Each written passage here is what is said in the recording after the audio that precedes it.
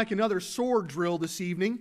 We've got much to learn, and by no means will we make it through all of this handout, so don't be disheartened. You see a 7-page handout and the back thinking, oh man, Pastor's at it again, right? Well, don't be dismayed. We'll break it up, divide it up into some, Lord willing, some more easy sections there, more palatable, I should say. But our desire is that God would help us and teach us great and mighty things. And, I'm thankful for the church. Aren't you thankful for church? Turning your Bibles, please, to the book of 1 Timothy. 1 Timothy, chapter number 3. 1 Timothy chapter number 3, again, we are going through our church's statement of faith. Certainly at the top of the first page, you see the excerpt taken from our church's statement of faith, which is found in our Constitution and bylaws, and it's doctrine, right? And we're thankful for truth. The Bible says in 1 Timothy chapter 3, in verse number 15, Paul writes and says, "But if I tarry long, that thou mayest know how thou oughtest to behave thyself in the house of God, which is the church of the living God, the pillar and ground of the truth." Aren't you thankful in a day like today we can have truth, that you can know truth? The Word of God is truth. And Jesus prayed in John chapter 17, in verse 17, "Sanctify them through thy truth, sanctify them through thy word, for thy word is truth." And we're thankful for the truth of God's Word tonight, and how it's available in our own heart language right here in the Word of God. But notice on page number 1, again, we're talking this evening, begin our study on the Holy Spirit of God. And notice what our statement is concerning our belief in the Holy Spirit. We believe the Holy Spirit of God is a person who has personality and all the attributes of deity. We believe the Holy Spirit has always been involved in the affairs of mankind. However, we believe He has a special ministry that began at Pentecost and will continue until the rapture. This ministry includes reproving the world of sin, righteousness, and judgment. The Holy Spirit was also sent to regenerate, sanctify, seal, and fill all who have placed their faith in Jesus Christ. But the Holy Spirit of God is real. He is a real person. He's not some mystical force or a figment of our imagination. Turn with me in your Bibles to the book of 1 John, please. The book of 1 John. In 1 John chapter 5, again, we believe the Holy Spirit is God, co-equal, co-eternal, eternally existent with God. We believe in one God who manifests Himself in three persons. We've already seen God, we've seen the Lord Jesus Christ, and now we find ourselves studying the Holy Spirit. But the Bible says in 1 John chapter 5 and verse number 7, "For there are three that bear record in heaven, the Father, the Word, and the Holy Ghost. And these three are one." You turn back to Deuteronomy chapter number 6. We find another statement concerning the one true God. There's one God, but again, there's three persons, the Father, the Son, and the Holy Spirit. In Deuteronomy chapter 6 in verse 4, a very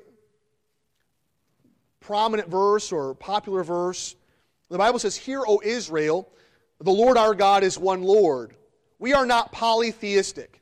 How many of you know what polytheism is? Poly means many. Theistic speaks of God or a God, a deity. We are monotheistic because the Word of God speaks concerning one true and living God. We don't worship a whole host of different gods like the Hindus do. We actually believe in the one true and living God. And the Bible says all other gods are idols. and we have and we know the Lord, and we're thankful for that. And our desire is to gather a deeper understanding of who God is. So let's dive in here this evening. And our first section here on page number 1 is the personality of the Holy Spirit. He is a real person, therefore He has a real personality. Isn't that interesting? How many of you have a personality? How many of you wish that you had a different kind of personality, you know? Well, we all have a personality, but God has a personality.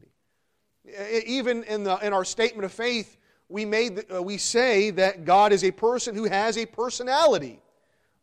And so notice there are 3 great characteristics that really form, I guess, the personality of God. He has an intellect. God has an intellect. We turn to Romans chapter number 8. Romans chapter number 8. God is intelligent. The Bible refers to God as the only wise God, or the God only wise. He has intellect, He's intelligent, He's smart. His wisdom is past finding out. And the Bible says in Romans chapter number 8, in verse number 27, it says, "And he that searcheth the hearts knoweth what is the mind of the Spirit, because he maketh intercession for the saints according to the will of God." God knows. The Spirit has a mind. He has an intellect. What is the mind of God? Have you ever thought about that? Have you ever? What is the mind of God? What does God think about certain things? You know, over the course of this month, sadly, we are touching some hot topic issues. I say sadly because they shouldn't be hot topic issues. You know, these issues concerning our homes and our families, the Lord settled them a long time ago, and but in our secular culture has made family, has made gender something that God never intended it to be. We have all of these issues that we face, but God has a mind, and this is the mind of God. The Word of God is the mind of God. You want to know what God thinks about things? Just crack open the pages of the Word of God, and He'll show you what He believes and how He feels about things. But notice, He also has emotion. How many of you have emotion? How many of you use your emotion, or your emotions kind of manifest themselves at some point over the last 24 hours?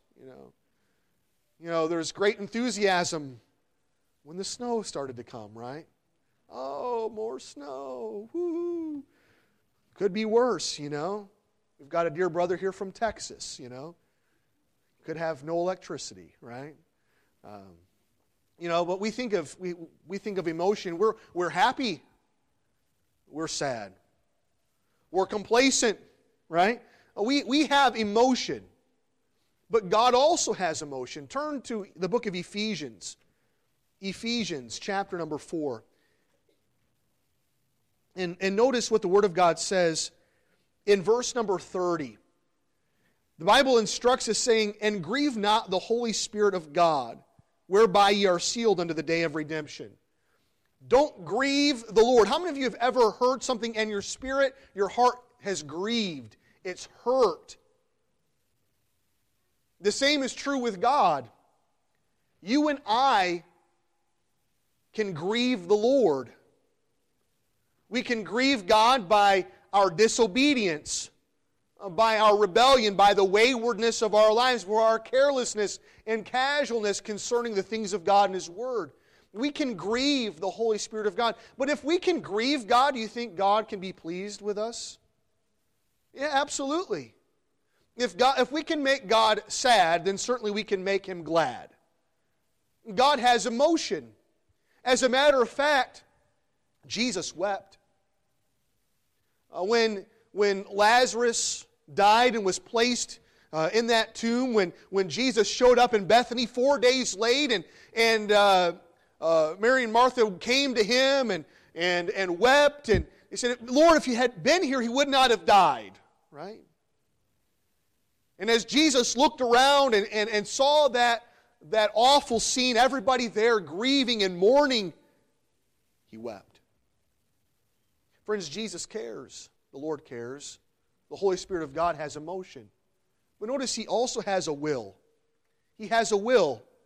Turn to 1 Corinthians chapter number 12. 1 Corinthians chapter number 12. And notice what the Bible says here concerning the will of God. In 1 Corinthians chapter 12 and verse number 11, of course, this chapter is speaking about spiritual gifts, and we'll get to these here in a little while. If probably not this week, but at some point, and I know lots of people have questions about charismatic ideas, which God's Word answers, by the way. Even in the next chapter, 1 Corinthians chapter 13, the Lord tells us that all that stuff has gone away because we have the Word of God. That which is perfect is come. Right? We're thankful for that.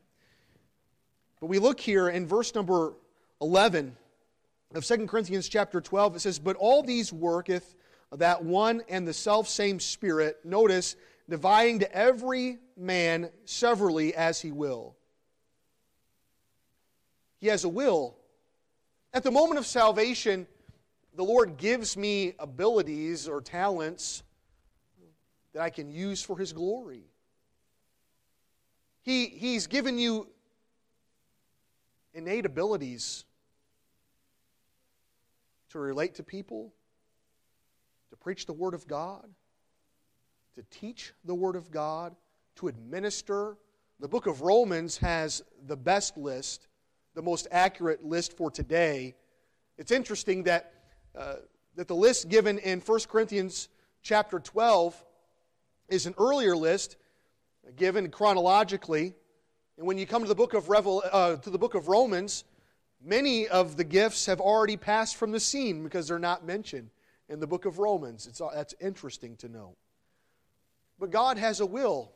He gives you abilities. He gives us talent as His people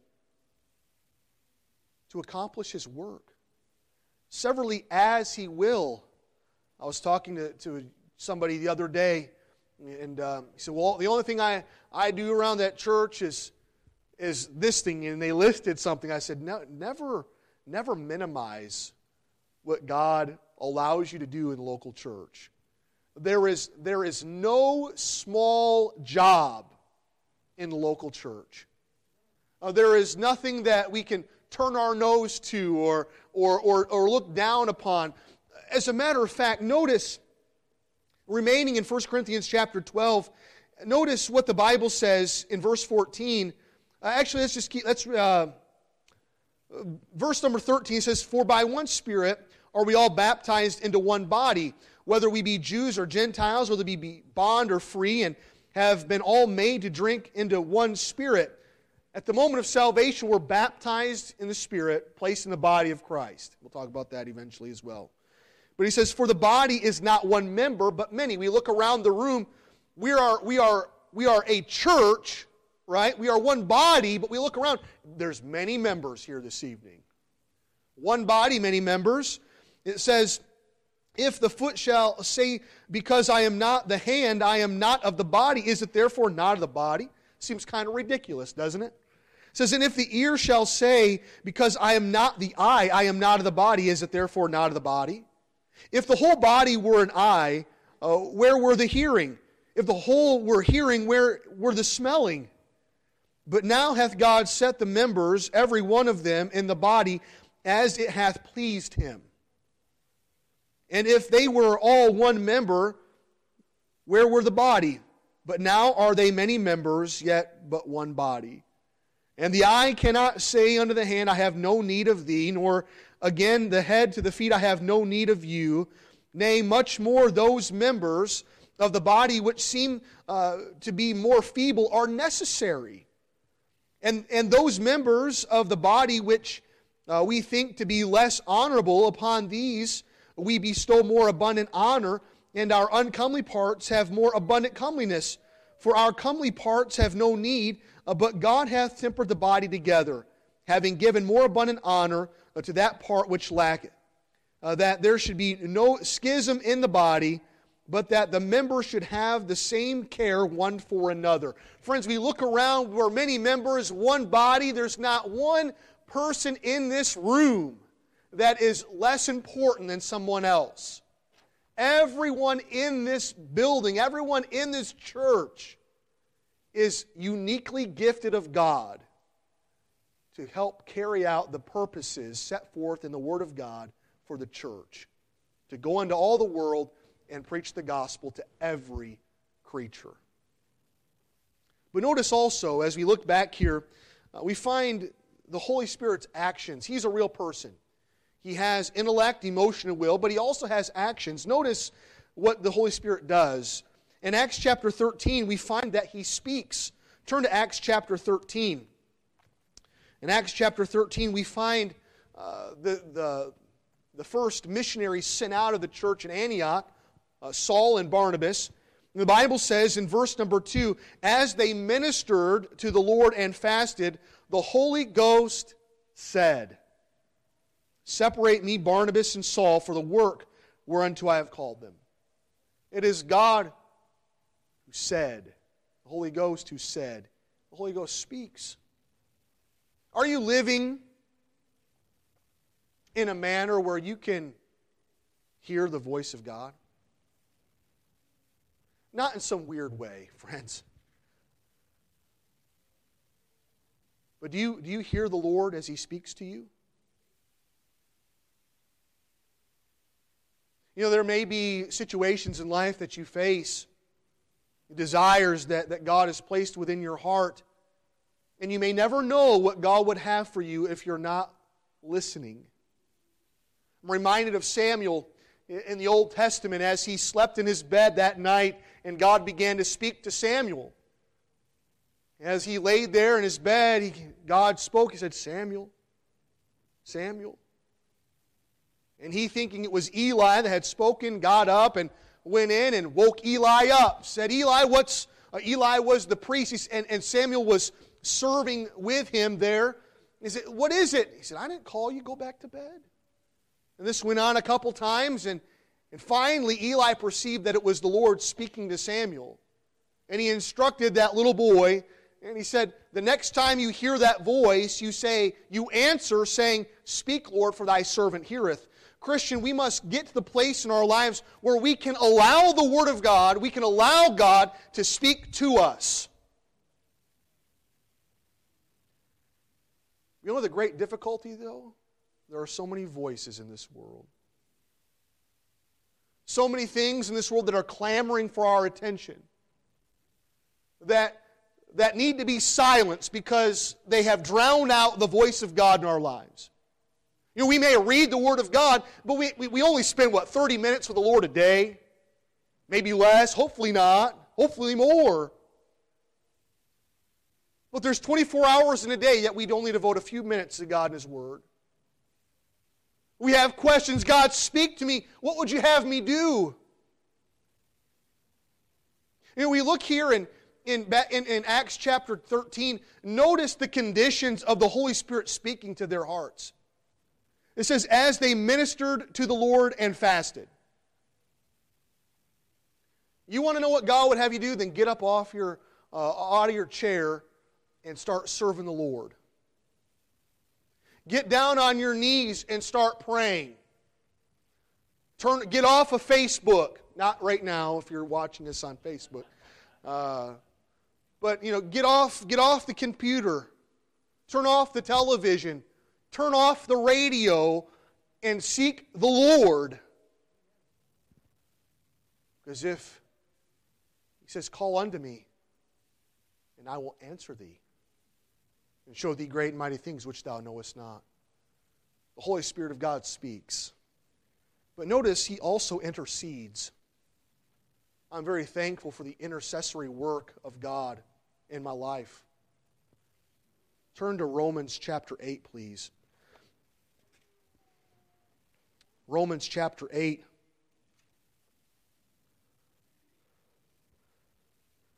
Aren't you glad that God intercedes for you in prayer?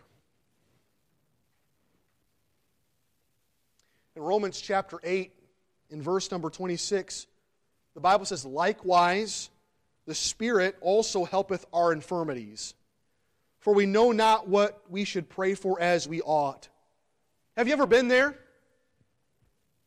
You've got a problem, but you don't know how to pray for it. You've got to make a decision, but you don't know even how to ask, and you don't even know where to begin. You just know that something must be done. Well, likewise, the Spirit also helpeth our infirmities.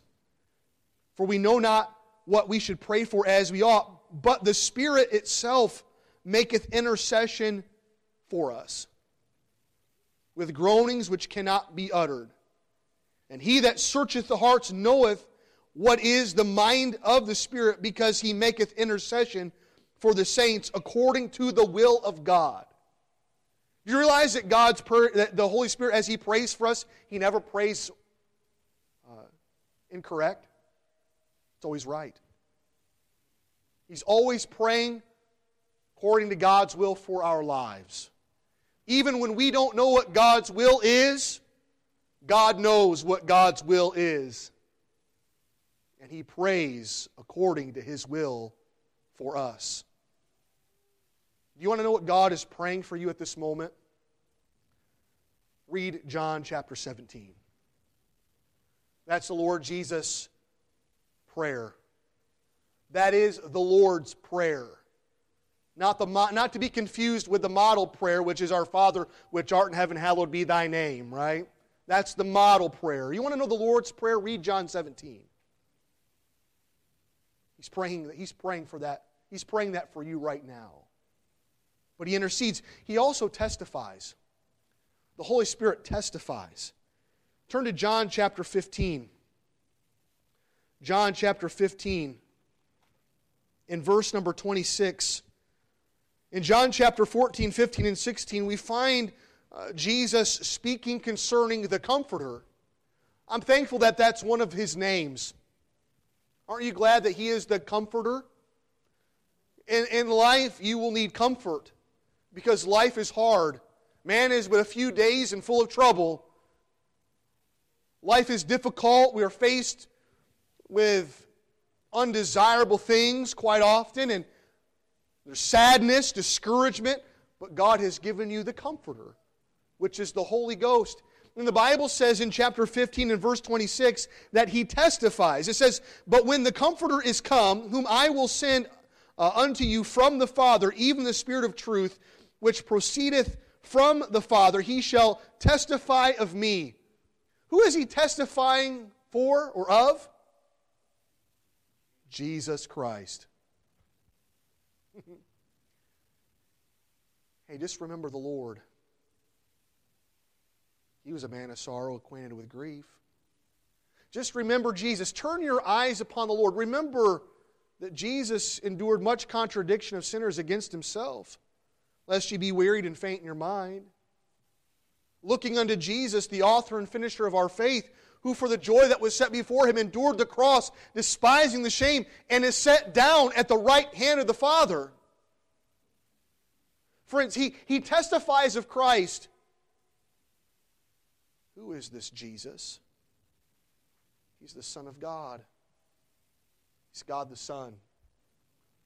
He's the only Savior of the world. He's a friend that sticketh closer than a brother. He'll never leave you nor forsake you. He's a constant companion. He died in your place. He paid for your sins. And because of Christ, we can be more than conquerors through Him that loved us. We're in Romans chapter 8. Well, we were in Romans chapter 8. But turn back there quickly. Romans chapter 8, and in verse number 35 of Romans 8, it says, "Who shall separate us from the love of Christ?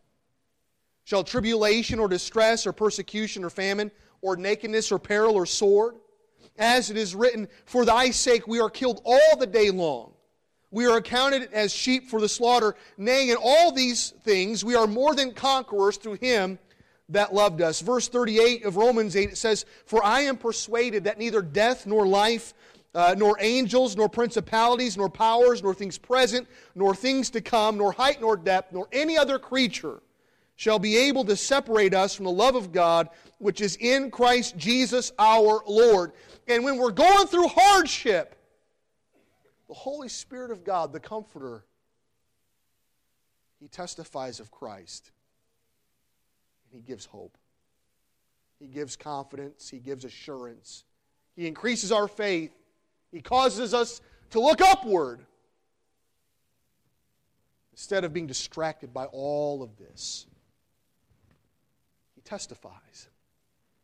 Notice He also commands. The Holy Spirit also commands. Turn to Acts chapter 16. Acts chapter number 16.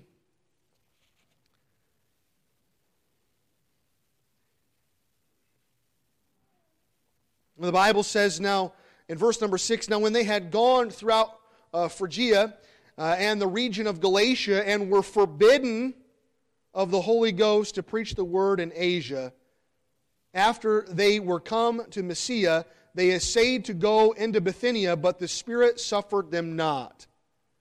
He would not allow Paul and Silas to go into Bithynia. He forbid them not. He commanded them, hey, don't go there. Stop. Don't take another step. He forbid them to go. It says they were forbidden of the Holy Ghost. He commands. Sometimes I often wonder in our own lives if we've ever gotten out of step with the Lord. He was telling us to stop, but we ignored His commands. Friends, again, we must listen to the Lord.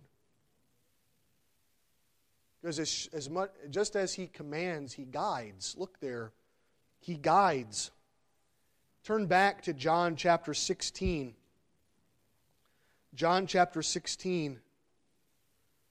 Let's begin in verse number 7 of John chapter 16.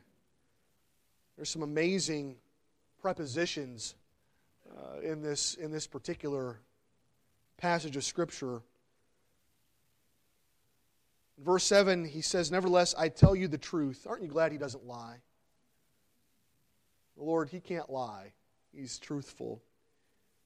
He says, nevertheless, I tell you the truth. It is expedient for you that I go away. For if I go not away, the Comforter will not come unto you. But if I depart, I will send Him unto you. It says, and when He is come, He will reprove the world of sin and of righteousness and of judgment. Of sin because they believe not on me. Of righteousness because I go to my Father and ye see me no more. Of judgment because the prince of this world is judged. He says, I have yet many things to say unto you, but ye cannot bear them now. Howbeit when He, the Spirit of truth, is come, He will guide you into all truth. Into all truth. For He shall not speak of Himself, but whatsoever He shall hear, that shall He speak, and He will show you things to come. The Lord will guide you and me into all truth. Well, here's the age-old question. What is truth? Thy word is truth. Christian, He's our guide. He's in our hearts. We are indwelled by the Holy Spirit of God, and He's guiding us into truth. Do you realize that God wants you to know truth? Ye shall know the truth, and the truth shall, what? Make you free. And if the Son has therefore set you free, you shall be free indeed.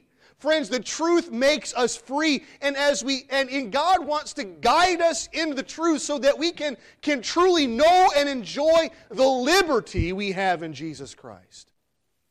Not a liberty to sin, but a liberty to live for God. A liberty to obey His Word. A liberty to know that in His presence there is fullness of joy. And He's our guide. I'm thankful that He teaches us. Turn also to John 14, where we find that He's our teacher. John chapter 14, in verse 26, the Bible says, "But the Comforter, which is the Holy Ghost, whom the Father will send in my name, He shall teach you all things, and bring all things to your remembrance whatsoever I have said unto you." He's our teacher. Don't you love teachers? The Holy Spirit is the greatest teacher you'll ever have. Why? Because of the subject matter. You know, I can look back over my education career, right?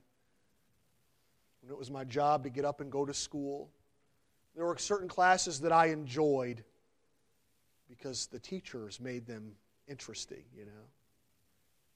Or there was classes I enjoyed because, hey, the subject matter was something I enjoyed, and it didn't matter how poor the teacher was, right? I was still going to have fun in the class. But the Holy Spirit, the Comforter, is the ultimate teacher. Look there again in chapter 14 and verse 26 of John. It says, "But the Comforter, which is the Holy Ghost, whom the Father will send in my name, He shall teach you all things and bring all things to your remembrance, whatsoever I have said unto you."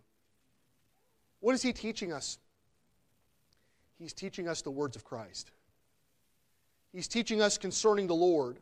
He's teaching us concerning our faith and trust in God. He's teaching us the Word.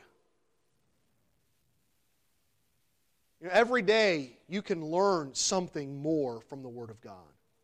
Every day. You can never exhaust the contents of this book. You can get up, you can read it. You might come to a passage that you don't understand. I'm reminded of the Ethiopian eunuch as he traveled through the desert, and Philip came upon came to him in his journey, and he was reading from the book of Isaiah, in really chapter 53. And Philip asked him, "Hey, do you understand what you're reading?" He said, "How can I understand except someone explain it to me," right? Philip joined himself to his company and explained to him the Word of God, and that man got saved. But we have one better than Philip. We have the Holy Spirit in our own lives, in our own hearts. And He wants to teach us how to live the Christian life. He wants to teach us all the things concerning our Lord. But if you have a teacher, you need to be in his classroom. How often do you sit in the Holy Spirit's classroom each day? This is your textbook. And He wants to teach you what the Word of God says. But notice also He performs miracles. He also performs miracles in Acts chapter 8. Turn there, please. In Acts chapter number 8. In verse number 39. It says, "And when they were come up out of the water, the Spirit of the Lord caught away Philip, that the eunuch saw him no more, and he went on his way rejoicing." After that Ethiopian eunuch, the one we just spoke of, after he had gotten saved, they stopped and Philip baptized him. As soon as he were come up out of the water, the Holy Spirit took him away. Took him to Caesarea, miles away, right? But God, He performs miracles. But turn to 1 Corinthians chapter 2. 1 Corinthians chapter number 2. We find that the Holy Spirit searches. He searches. In chapter 2 and verse 10 of 1 Corinthians, the Bible says, "But God hath revealed them unto him by his Spirit, for the Spirit searcheth all things, yea, the deep things of God." He searches. "For no man knoweth the things of a man, save the Spirit of man which is in him. Even so the things of God knoweth no man, but the Spirit of God. Now we have received not the spirit of the world, but the Spirit which is of God, that we might know the things that are freely given to us of God. Which things also we speak, not in the words which man's wisdom teacheth, but which the Holy Ghost teacheth, comparing spiritual with spiritual. But the natural man receiveth not the things of the Spirit of God, for they are foolishness unto him, neither can he know them, because they are spiritually discerned. But he that is spiritual judgeth all things, yet he himself is judged of no man. For who hath known the mind of the Lord, that he may instruct him? But we have the mind of Christ." And the Holy Spirit of God searches the things of God. And again, in verse 13, He teaches us the things that He has searched, that He knows. We're thankful for the actions of the Holy Spirit. But notice the reactions. The reactions of the Holy Spirit. In Ephesians chapter number 4, turn quickly there, Ephesians chapter 4 and verse number 30, we find that the Holy Spirit, again, which we've mentioned already concerning His emotion, the Holy Spirit can be grieved. He may be grieved. In verse 30 he says, "And grieve not the Holy Spirit of God, whereby ye are sealed unto the day of redemption." He reacts. He can be grieved. I pray that our actions don't bring grief to the Lord.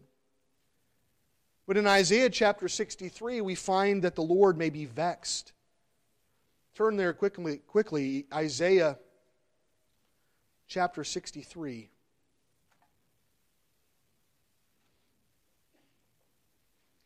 In verse number 10, the Bible says, "But they rebelled and vexed His Holy Spirit. Therefore He was turned to their enemy, and He fought against them." He can be vexed.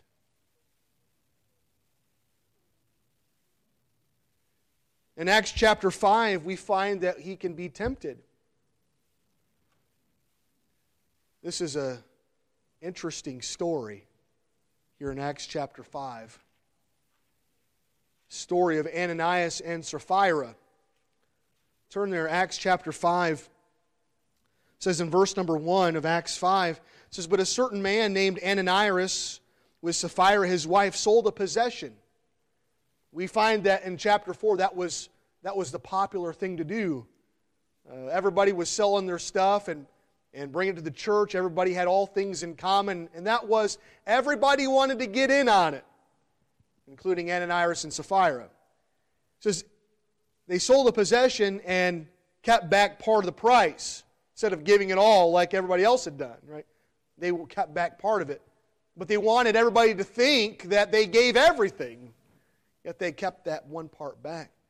And said, his wife also being privy to it, and brought a certain part and laid it at the apostles' feet. But Peter said, "Ananias, why hath Satan filled thine heart to lie to the Holy Ghost, and to keep back part of the price of the land? Whiles it remained, was it not thine own? And after it was sold, was it not in thine own power? Why hast thou conceived this thing in thine heart? Thou hast not lied unto men, but unto God." He told them that he lied to the Holy Ghost in verse number 3, but in verse 4 he said he'd lied to God. He said, "Hey, it was yours. Before you sold it, it was yours. After you sold it, it was yours. Don't lie. Be honest. God doesn't care." And he says in verse number 5, and Ananias, hearing these words, fell down and gave up the ghost, and great fear came on all them that heard these things. Man, just dropped dead right there in front of the apostles. Can you imagine what was going on in the minds of everybody that was in that room? Wow. It says in verse 6, and the young man arose, wound him up, and carried him out and buried him. Get this guy out of here, Wrapped him up, carried him away. It says, and it was about the space of 3 hours after when his wife, not knowing what was done, came in. And Peter answered her, tell me whether ye sold the land for so much. And she said, yea, for so much. In verse 9, the Bible says, then Peter said unto her, how is it that ye have agreed together to tempt the Spirit of the Lord? Are you testing the Lord? Behold, the feet of them which have buried thy husband are at the door, and shall carry thee out. Then fell she down straightway at his feet, and yielded up the ghost. And the young men came in, and found her dead, and carrying her forth, buried her by her husband. And great fear came upon all the church, and upon as many as heard these things. We can tempt the Lord.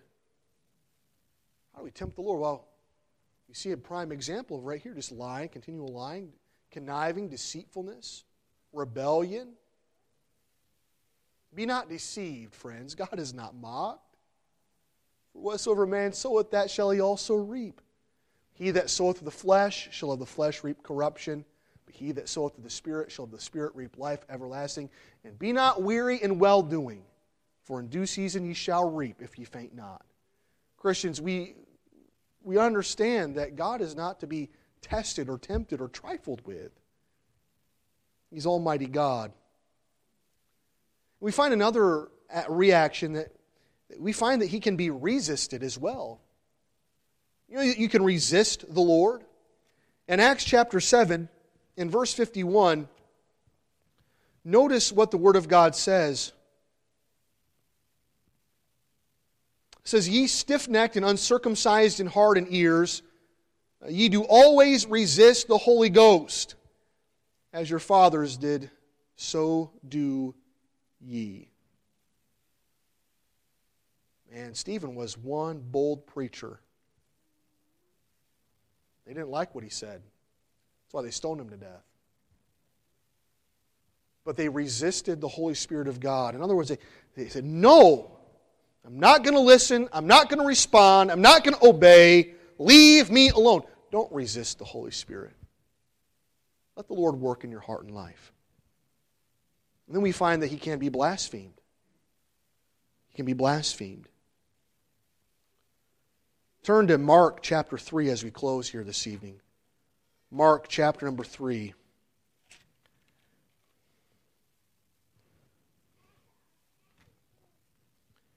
In verses 29 and 30, it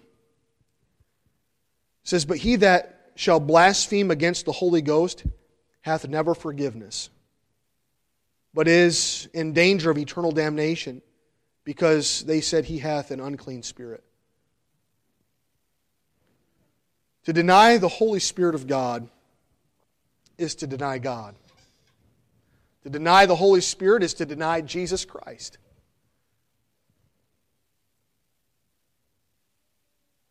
And Christians, may we live our lives in a manner that glorifies and honors Him. As we close, turn back, please, to the book of John. I told you we were closing with Mark. Forgive me. I didn't lie. I just misspoke. Okay? In John chapter 14,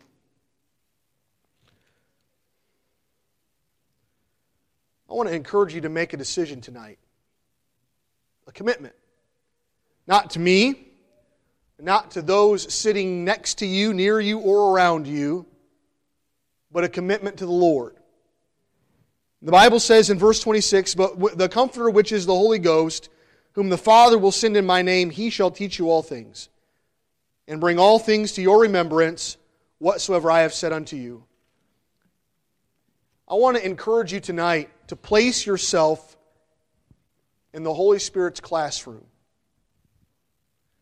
How can we be taught if we never place ourselves in a position where He can teach us? Well, how do I do that? Well, it begins with this book. I want to encourage you to take... Your classroom can be an office desk. Your classroom can be a living room. It could be a dining room table. Find a place. Get alone with the Lord. Crack open your textbook and allow the teacher who lives in your heart to teach you the Word of God. Hosea tells us that God's people are destroyed for lack of knowledge. And we see so many false doctrines in the world today, so many things that lure people astray. Yesterday was Ash Wednesday. We don't celebrate Ash Wednesday as Bible-believing people. It's a pagan holiday, traceable all the way back to the book of Ezekiel. Interesting. We don't celebrate that. We don't celebrate Lent. Why? Because it's not founded in the Word of God. That's why. As Bible-believing Christians, we become so entangled with worldliness and all of these ideas that have become intertwined with quote-unquote Christianity today. But if we would just allow the Holy Spirit of God to be our teacher, to read the Word of God, to spend time with the Lord, and allow God to speak to our hearts, imagine how different our lives would be. And over the next week, I want to challenge you. Over the next week, will you give an hour a day to the Lord? 1 hour a day. It doesn't have to be all at once. David said, evening and morning and at noon will I pray and cry aloud, and He shall hear my voice. But there was times that he gave every day to spending time with the Lord in prayer. And I say, so too should we, as God's people. Just imagine the difference the Lord will make in our lives if we truly allow Him to teach us. With our heads bowed and our eyes closed. In just a moment, we'll be dismissed. But maybe you're here tonight and say, Pastor, would you please pray for me? I want to make that commitment tonight. I'm going to do my very best to spend 1 hour with God every day. Is that you? For the next 7 days, I'm going to try my best to spend 1 hour with the Lord. Amen. Amen. Be the best hour of your day. A preacher friend that I know has the no breakfast rule. He won't even eat breakfast until he spends an hour with God. It's convicting. And get alone with the Lord. Allow God to help you. Maybe you're here tonight and say, Pastor, would you please pray for me? Because I'm not sure heaven is my home. If I were to die tonight, I truly don't know if I'd spend eternity in heaven. Will you please pray for me, Pastor? May I pray for you? Friends, understand that God loves you. That Jesus Christ died on the cross to pay the penalty of our sin, was buried and rose again from the grave. And the only thing you and I can do to get to heaven is not becoming part of a church. It's not being baptized. It's not turning over a new leaf. It's not about any type of reform of life. The Word of God actually describes it as this. It's repentance toward God and faith in our Lord Jesus Christ. You ask the Lord to forgive your sin, and by faith, you look to Jesus Christ for your salvation. In Romans 10:13, the Word of God assures our hearts, saying, For whosoever shall call upon the name of the Lord shall be saved. If you've never trusted Christ as your Savior, oh, now is the best time to do it. You may not have another opportunity. The Word of God says, behold, now is the accepted time. Behold, today is the day of salvation. May God help us. Heavenly Father, we thank you for your Word tonight. And Lord, we're thankful for the Spirit of God who lives within our hearts. We're thankful that you are real. Lord, that you are a real person. And Lord, even next time we meet in this study, we'll find that you have all the deity, all the attributes of deity. Lord, we know that you are eternal God. And Father, tonight we pray that you would help us place ourselves in your classroom where we can be taught the Word of God, where we can learn more about Christ and how to live a life that glorifies and honors you. And Lord, that it's your working in our lives that helps all of this come to be. That we don't have to live our lives for you in our own strength, but you come alongside to help us. And that as we spend time with you, as we yield ourselves to you, you produce these fruits in our lives and help us become more like our Lord. But Father, we pray that you keep us safe tonight as we travel home. I know it's been snowing and the roads may be slick. So keep us safe, Father.